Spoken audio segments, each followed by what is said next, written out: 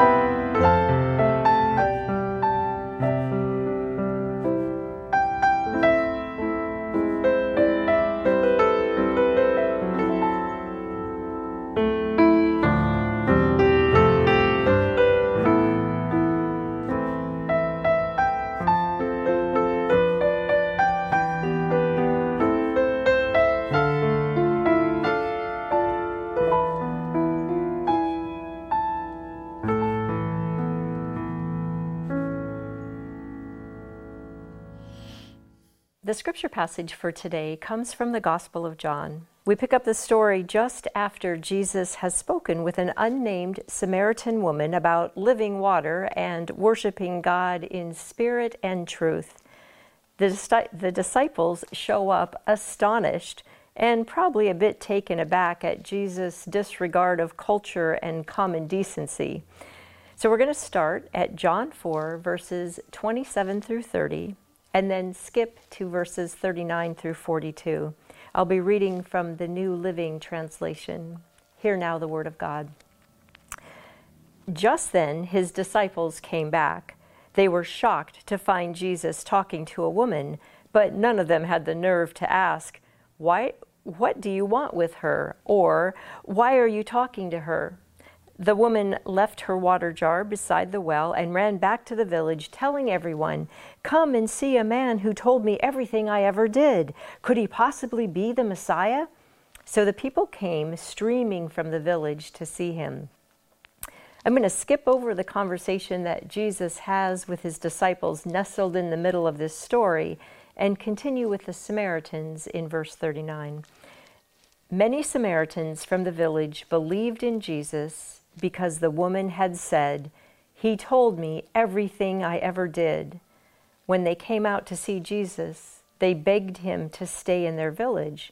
So he stayed for 2 days, long enough for many more people to hear his message and believe. Then they said to the woman, "Now we believe, not just because of what you told us, but because we have heard him ourselves. Now we know that he is indeed the Savior of the world." This is the word of the Lord. Thanks be to God. Let us pray. Open our hearts and minds, good and gracious God, so that we might hear the word you intend for each of us on this day. In Christ's name we pray. Amen. I found something shocking in this passage. I realize that the conversation Jesus had with the Samaritan woman was shocking because men typically didn't interact with women in public, and that Jews certainly avoided Samaritans. When Jesus started the conversation by asking for a drink, the rule of hospitality demanded that the woman accommodate him. Nevertheless, her amazement was also evident. Jesus broke social racial, religious, and cultural norms. But that's not the part I found shocking. What really surprised me was that the woman left her water jar at the well. We all know that water is the essential ingredient to life. In general, a person can survive about 3 days without water. One of the most important jobs that women had in that time was to walk to the water source, to fill their jars, and to carry them back home to their families. Their very survival depended upon this one tedious chore. So I wonder, why did this woman leave her jar behind? Perhaps she was so excited to share the good news that she had just possibly met the Messiah that she forgot all about the practical things of the life, and then she just had to drop everything and share what she experienced. Perhaps she literally believed that Jesus had living water for her, so she wouldn't need the old jar ever again. In verses 13 and 14, Jesus had said, "Anyone who drinks from this well water will soon become thirsty again, but those who drink the water I give them will never be thirsty again. It becomes a fresh, bubbling spring within them, giving them eternal life."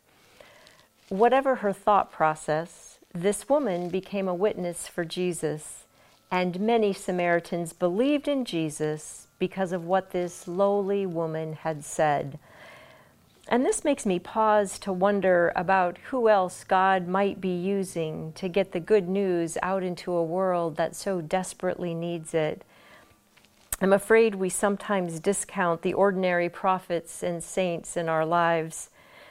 I think it's easy as Americans to sometimes overlook the people who are often on the lower rungs of power and prestige.